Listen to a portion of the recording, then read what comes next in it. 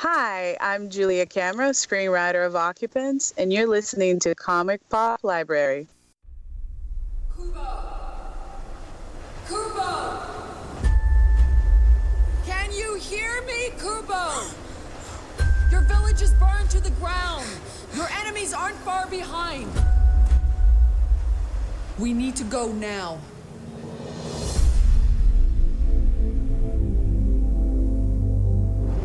You have questions, I can tell. Who? You get 3. Why only 3? Okay, that was your first question. What? I don't understand what's happening. This is the beginning of your story. Your family is very powerful. Your mother used her magic to save you. Kubo, run! And bring me to life. What are we gonna do? We're going to find your father's armor. It's the only thing that can protect you. Many years ago, I was cursed. This great adventure is my destiny. Your magic is growing stronger. You need to learn control.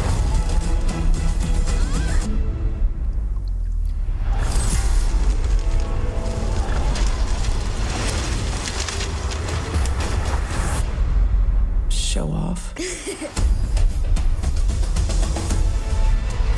My father's fortress. This way!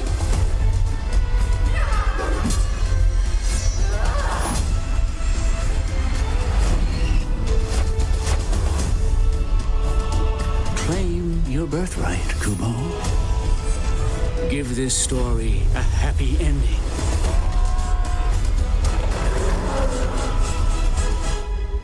If you must blink.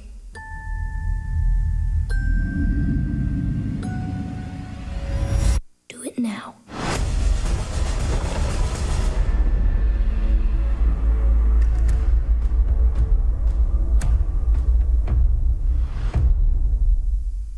Hello, everybody, and welcome to another episode of Comic Pop Gets Animated with Kubo and the Two Strings, brought to you by Comic Pop Library. I'm Richard, along with Logan here. Kubo and the Two Strings is about Kubo, who lives a quiet and normal life in a small shoreside village until a spirit from the past turns his life upside down by reigniting an age-old vendetta. This causes all sorts of havoc as gods and monsters chase Kubo, who, in order to survive, must locate a magical suit of armor once worn by his late father, a legendary samurai warrior. And this is brought out by, how did you pronounce it, Logan? Laika. Okay. This movie was produced by Laika, and the director for the movie was Travis Knight. And this is a very heavily Japanese-influenced movie, and it is a mixture of puppetry and animation. That's why we're throwing it under the animation banner here at Comic Pop instead of a movie, because it does have some animation in it. The style is generally considered animated. Stop animated, I think it's called. Yeah, stop animation. Yeah. So, which is very time-consuming. It's probably more time-consuming than regular drawn animation. Apparently this one took 5 years, I think they said in the bonuses. That's what they said. So it took a while, and it cost some money. And like I said, Logan and I watched the Blu-ray edition of this, and with the bonus editions, and it showed some of the sets they built for it. I mean, these were elaborate sets that they built, and there were several sets that they had to build, not just one. Yeah. So, and one of the boss monster type things, torso and head was about as big as a human. So the actual full standing, that would be about 1.5 to 2 humans tall. Yeah. It was huge. It was huge. But Kubo, like it says at the very beginning, it goes into a quote, and this is kind of a cool little quote, and I'll mention it here before we get into it, but it says, "If you must blink, do it now. Pay careful attention to everything you see and hear, no matter how unusual it may seem. And please be warned, if you fidget, if you look away, if you forget any part of what I tell you, even for an instant, then our hero will surely perish." And that's played throughout the whole movie pretty much. Yeah. And it comes back time and time again. But at the very beginning, when this is being told, you see a ship on the sea, basically, being tossed around by the storm, and there's a woman in it. And this is actually Kubo Kubo's mother, and you don't actually see Kubo. He's actually a baby and is in a satchel basically on her back, and I don't ask me what they're called. But they basically capsizes. She goes down and hits her head on a rock, but they are washed up on shore. Yeah. And there is a village close by, because at the very beginning I was like, oh, is this going to be like Tarzan? They're on their own, but nope, no, there's a village. So there you go. So that's nice, but they are being secluded. They live in a cave, it seems. Yeah, a cave high up in the cliffs by the ocean shore. Though part of that might be by the mom's choice, because one of her things was you must absolutely not be out after dark. Right, that was one of the things, that he could not be out after dark. And the mother was kind of unusual, I assume because of the hit to the head that she took, because she would, when you first see her after this scene, Kubo's already grown to whatever age he is, probably about 12. Maybe? That seems to be it. 10 to 12. And she's asleep, and he wakes her up, and she's just kind of in a fog. A fog, or whatever you want to call it. And then he leads her to the entrance of the cave, sets her down to watch the sunrise. Then when it rises, he leaves to the village, and he does his little stories with his origami. But the thing with... He is psychic. Well, psychic or magic, this is what it's all about, is the magic. Kubo and his mother are from a family that has magical powers, and he uses that magic to use origami to tell his stories. But he goes back up to the cave, like Logan said earlier. After dark, he's got to be in. Yep, and after dark, his mom seems mostly there. Yeah, still a bit foggy on the memories, but mostly there. She talks much better than in the daytime. True. But then shortly after, probably about maybe a couple hours, she kind of goes back, and she gets tired, and she has to go to bed. Yeah, you have to sleep sometime. Yeah. But this is one where it's a coming-of-age story, a road trip story, kind of like adventure. And he gets to this stage because, as we've been saying, he's supposed to be in after dark. Well, one night, I can't remember what the ceremony's called, but they're honoring the spirits of their dead. I think it was Oban. Okay. And that's where they honor the spirits of their past loved ones. And the spirit enters into the paper lantern, they put it in the river, and it floats away to guide them to the afterworld. And he's wanting to do this for his dad, and it's not working. So he gets frustrated, throws it away, and then before you know it, the sun's going down. Yeah, he delayed too long before heading back up. Yeah. So, and he tries to get back to the cave, but doesn't make it. Yeah. So, pretty soon he's being chased by his ants. Yes. His ants, which are basically they almost look like your traditional Western witches to a degree, because they have the tall witch hat type thing, but they do have the face mask and their cape or wings. So crows fit better, but I thought they were kind of cool looking. Yeah, they were. And a little creepy. They were voiced by the same person, but they would pitch it or manipulate the soundboard so that one was a little bit different or a little bit off than the other, so just a creepy sound. Yeah. And I assume it was twins is why they used the same actress. Yeah. That's how I gathered it. But yeah, those turned out to be his aunts who are pretty much out to get him. The grandfather or his mom's father wants his other eye because Kubo has lost his other eye. We find out it's from his grandfather taking it out. Yeah. Yeah. No biggie. Yep. All grandfathers take their grandson's eyes out, right? His mother comes to his rescue, and the main thing, and we forgot to mention this, the main thing is how he tells his tales and uses his magic is by a shamisen, which is a folk instrument from Japanese history that has 3 strings to it, but his only has 2. Yep. Even when he's been playing it, I think it only has 2, right? I think so, yeah, because I'm pretty sure it just breaks the string twice before the ending. And usually it has 3. And as you follow the story along, you see what happens, and his instrument comes into play majorly again. Yeah. And that's the main source of his power, but it kind of seems like not his only source. He can do it without the instrument. It's just a focusing tool, is how I gathered it. Yeah, definitely just focused. He has to escape from his sisters through the help of his mother, who pretty much does a magical blast that takes out everything. The 2 sisters doesn't take them out, doesn't kill them, but it knocks them away and basically kills his mom, though. And she gives him his cloak that he's been wearing. She'd previously enchanted that to grow wings and fly out of there. True. And she also had a talisman of a monkey that she always made sure he had as well. And when he wakes up, that talisman has become an actual monkey. And we're in snow rather than on a beach. So And the awkwardness of learning that Mr. Monkey you always kept on you is now live and a girl. True. That's just Yeah, there's fun moments in this, and it's for kids, but maybe not young kids. Yeah. And I have to say that it is rated PG, but it's not G like most animated stuff are and that you think of. And it's not PG-13 either, but it has its darker moments. Like we said, the ants are kind of creepy. Yeah. He has to fight 3 monsters, basically, one of them being his grandfather. Yep. And Logan talked about one of them being the big skeletal giant. Mm-hmm. And there's, besides his grandfather, the other one is a stalk, several stalks in the bottom of this water that have one eyeball. Yep. Big eyeball. So they're creepy monsters. Yeah. It's the afterworld in this folktale is kind of scary. But when they're traveling along this snow-covered place, they actually come across a beetle. Yep. And this beetle is actually a person. Cursed into the form. Yep, a samurai warrior that's cursed into the form of a beetle. And he's from his father's clan. Yeah. And his father was named in the movie, but we can't remember it. And it's actually moderately difficult to find the name, at least if you're going by looking at a list of voice actors. But, we didn't do a Wikipedia either, so we might have found it there. You could probably find it easily enough. We know his mom and dad. Yeah. You don't really need to know their names to know that. We're homey here, folks. It's mom and dad. But I really enjoyed the puppetry and the animation. Yeah. It really had some very neat scenes to it and colorful scenes. Yep. And their origami guide was just great. Yeah. It was the origami little guy of a samurai warrior.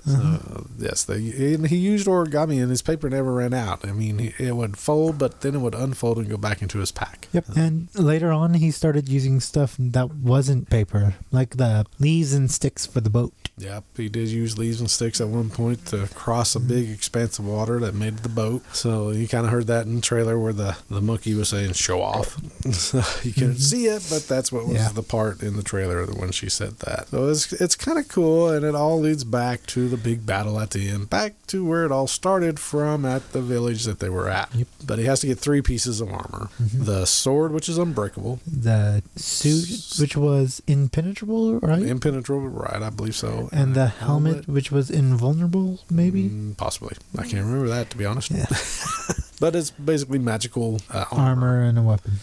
And the reason that Kubo's grandfather is so upset is because this warrior, which turned out to be Kubo's dad, was sent out to battle his mom. And they did battle, but they fell in love during the battle. Heat of the battle, I guess. and they went off, and she ran away and had a little one against her father's wishes. And now the grandfather's a little upset at his daughter. Yep. Or so. And he plans on taking Kubo's eyes away so he won't be able to see any of the good stuff that is down there, so he'll come back up to heaven or something such. Yep, to go back up to where he lives. And his grandfather is the moon beast, and as we said, that's the last creature he has to battle. So and the battles are really nice. Yeah. The sisters, the ants, they're really neat battles. There's one battle on the ship between them and the monkey, which really is good. Yeah. There's the whole grappling and jumping battle with the skeleton. Yep, that was really fun and then really well done. There's the origami battle with the fiery chicken. Yeah, that was at the very beginning. At the very beginning, that was with Kubo's storytelling. It was kind of funny because, like Logan said, it was using origami, and the samurai warrior was part of that story too. Yep. And they put the chicken in there for fun. But one of the things that was kind of interesting, and this was mentioned in the bonuses as well, and you knew what it was anyway. You didn't have to watch. You don't have to watch the bonuses for this to know it. But they have red confetti flying out when the samurai war is making slashes and stuff. So you know what that's an indicator of. And it's just like, oh, God, okay, yeah. So that's kind of funny. It's one of those where it's, yeah, the adults will be interested, but it's not so horrific that the kids will be upset. Oh. Yeah. And the final win, done by a brainwashing. True. That's kind of rare to see from the hero side of things, if I remember correctly. No, that's true. That's not quite how it's always done. But yeah, the final battle, they win, and then they actually brainwash the individual. So yeah, there's that. But it's to save other people, though. Yeah. So it's like you're doing a bad thing to cause a good thing. Yeah. Oh, well. That's all right. And like I said, this is one where, since I'm a toy collector, Logan's not as big into the toys as I am, but he kind of is into them as well. Mm-hmm. But to me, when we watch the bonus features about the puppetry and stuff, and they're basically just big toys too, and to a degree, because they have the articulations and they're so it was kind of neat to see. They didn't show how they made the puppets, but they showed how they made the sceneries and the sets and had the puppets situated in those scenes. They showed a bit, really and cool. The skeleton was almost just the scene on its own. Yeah, true. It was huge, very huge. Have that as a playset.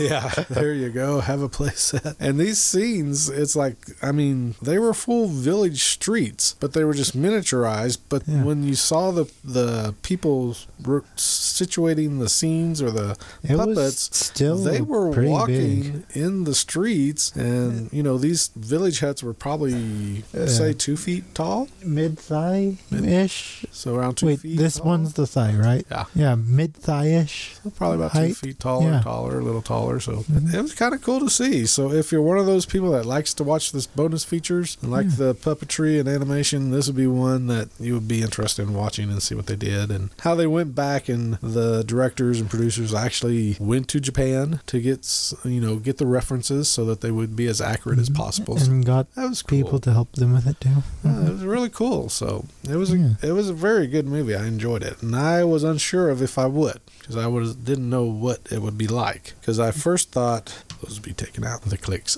Yeah. Because when I first saw the trailer, I thought it was just a CGI movie, but then it was come to find out, oh no, this is stop animation and some CGI thrown on top of it just for backgrounds and stuff. So I was like, very cool.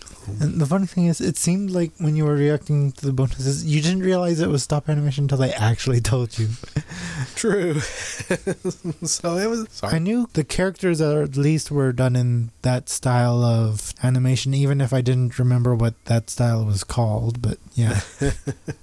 Oh, well. But yeah, that's very cool, very cool, very cool. Yep. That's about it, because if we go into it any further, it pretty much gives away the ending. We kind of give a little bit of the ending, but we didn't tell you how it all ended, so you don't know everything that happens there. But it has its humorous moments. It has its kind of scary moments. Yep, and it has a few twists to pay attention to. True. And then the very outro or ending song, however you want to say it, it's one that's sung by Regina Spektor, and it's entitled While My Guitar Gently Weeps, and it was originally a Beatles song, and they mentioned that in the bonuses, so we kind of went back and listened to George Harrison singing it for the Beatles when they released it, and Logan and I were talking. Yeah, it was like, kind of preferred with the shamisen. Yeah, we kind of liked it with the Kubo soundtrack. I mean, nothing against the Beatles or Beatles fans. Yeah, it was still pretty good. But after watching this movie and hearing it at the ending, it really fit. And I can see why the director and composer kind of wanted to grab that song for their ending piece, because it really fit the movie really well. Yeah. And when you listen, and we don't play the whole song, but you'll hear some of the lyrics and you'll see kind of how it fits together. And you can always look it up on YouTube later. True, you can.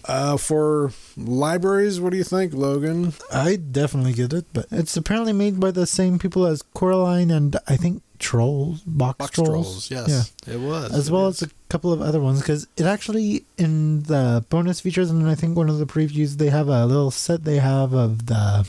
Oh, the different puppets? All the main character puppets just on a stand. Yeah, and which kind of looked pretty cool. Yeah, that was kind of cool as well. So yeah, if you watched Coraline or Box Trolls, it's from that same studio, so you're familiar with their animation work and stop motion work. But very cool. For libraries, definitely I would say put it in the library. It is PG, because the storytelling is a little bit more above a G level. Like we've been talking, it does have its scarier moments, I think, even especially for littler kids. If we thought it was creepy, I'm sure little kids will definitely think it's creepy. But it's a good story. It has the humor mixed in with it, so it's not completely, scary, scary, scary. No, there's humor mixed in with it, and the adventure as well that keeps you going. And that one line when both of them are just saying Kubo, it's just awesome. And that's the ants that he's talking about there. Was that in the version? I think that was in the trailer too. Yeah, that's pretty creepy. For personal collections, I think people that like animation would probably enjoy it. Probably, yeah. If you're into the stop motion, definitely go for it. But I enjoyed it, and even if you don't, go ahead and check it out. Yeah, check it out. See if you want it, because I thought it was great. It surprised me. I wasn't sure if I would enjoy it, but I really enjoyed it. I was surprised. The only one thing that still kind of is I wish for the lead characters, the beetle, the monkey, and Kubo.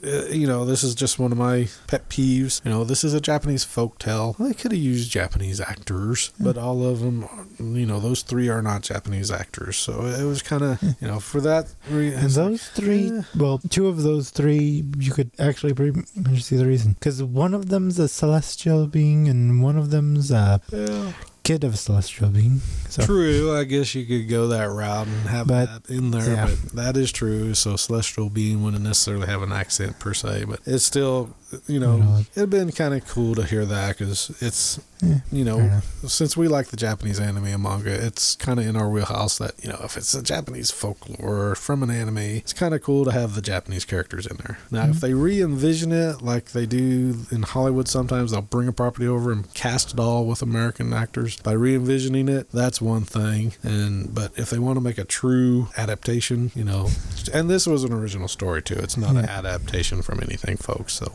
I don't believe it's an adaptation from anything. Pretty sure they said it was an original story. But it was a cool story. The voices that were used, Kubo was Art Parkinson. The monkey was Charlize Theron. And the beetle was Matthew McConaughey. So really well known. And people will recognize the voices. So that's pretty cool. Pretty cool and good. They fit the movie just fine as well. Yep. This one I would say, like Logan, put it in your library, put it in your personal library if you really like the animation. I think you'd enjoy this as well. I think that's going to do it for us for this go-around, folks. Yeah. We hope you've been having fun listening to us talk about Kubo and the Two Strings, which, as I told Logan, for some reason, I've always thought of it as Kubo of the Two Strings. Yeah. I didn't realize that. For me, it was right up until basically 2 minutes before this podcast began. I thought it was Kubo of the Two Strings. Even when we saw the movie. Yeah. No clue why. True. Though there is one comment I was going to make at the very beginning. Oh, I'm sorry. Not necessarily about the movie itself, but for some reason, a lot of the time, the backs and some descriptions, those descriptions of the movie on the backs of the movie, slightly off in ways. Because we actually read through 2 different descriptions of Kubo and the Two Strings before finding a third one that actually was more accurate. Yeah, the other ones used the word vengeful, and we didn't know if that really was the case. We didn't feel that way. So. And there was also the saying that he summoned them, which no, he didn't. True. He was just outside after dark, which is when they can see him. He was a bad boy out after dark. But instead of getting in trouble and getting grounded, his ants come to try to take his other eye out, folks. Yep. But yeah, it was a fun one. So I think that's going to do it. Like I said, we hope you've had fun. We've been having fun here. And like I said, we'll be leaving out with While My Guitar Gently Weeps, performed by Regina Spektor. Have fun, everybody. We'll see everybody on the flip side. Bye now. Bye.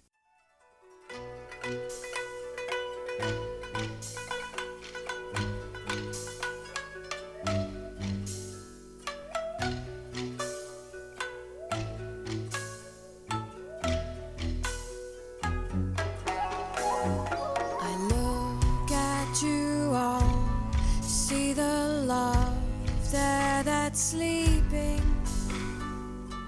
while my guitar gently weeps. I look at the floor and I see it needs sweeping.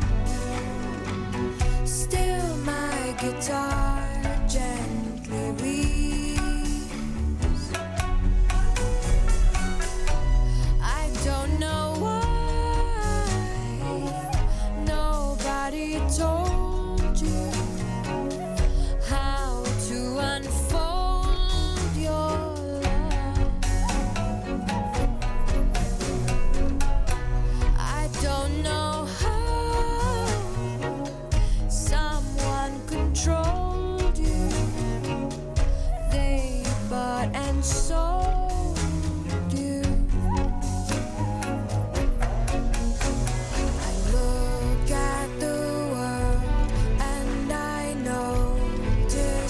hearts turning while my guitar gently weeps. With every mistake we must surely be learning. Still my guitar gently weeps.